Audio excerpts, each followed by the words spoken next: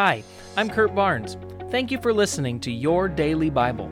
It's my prayer that you would be continually growing in your relationship with Jesus and that this podcast would be one of the many tools that the Holy Spirit is using in your life to bring about transformation.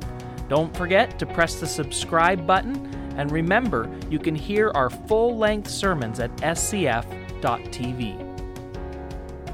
Okay, today we are still in the book of Ephesians. We're going to be looking at Ephesians chapter 2. So let's start out by reading verses 1 through 10.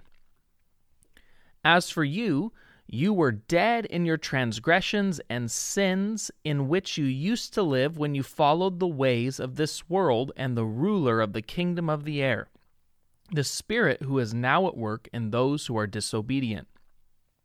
All of us also lived among them at one time, gratifying the cravings of our flesh, and following its desires and thoughts. Like the rest, we were by nature deserving of wrath.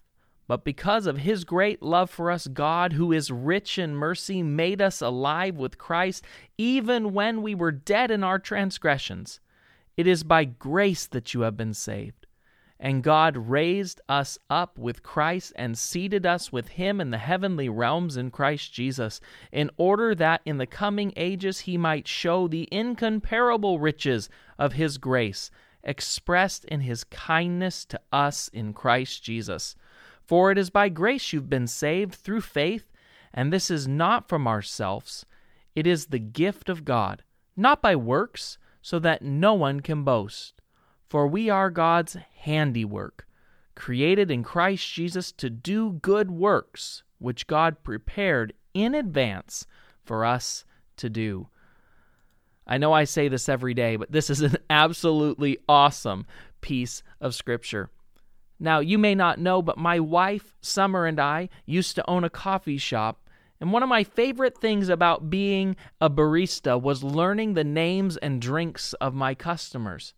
As they would come through the door, we would be started making their drink already and greet them by name. And I loved seeing that expression on their face as they would light up, as you'd see this real joy in their eyes of being known. And it changed their morning and the way that they'd start their day.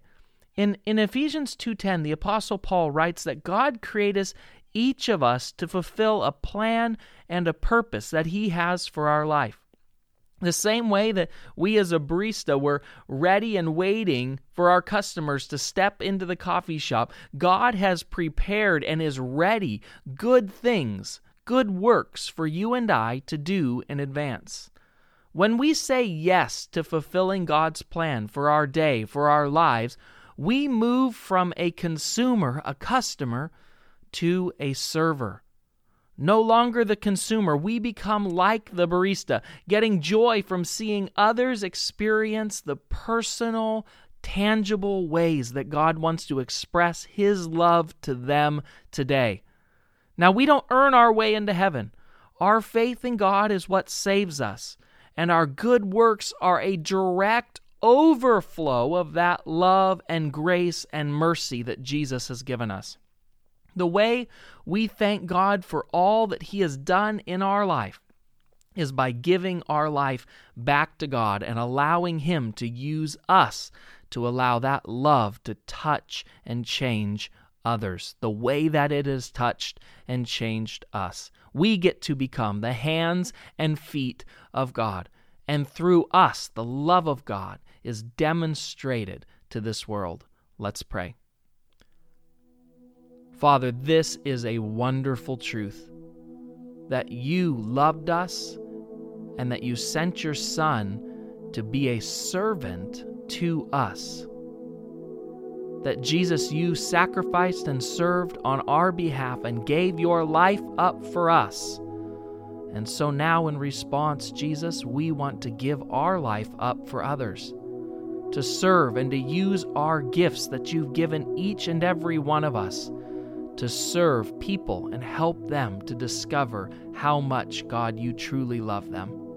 Help us today to use our gifts, to use what you've placed in our life to help and love and care and serve for someone else. Thank you that you've planned good works for us to walk in today, and we willingly obey and walk into those things. In Jesus' name, amen.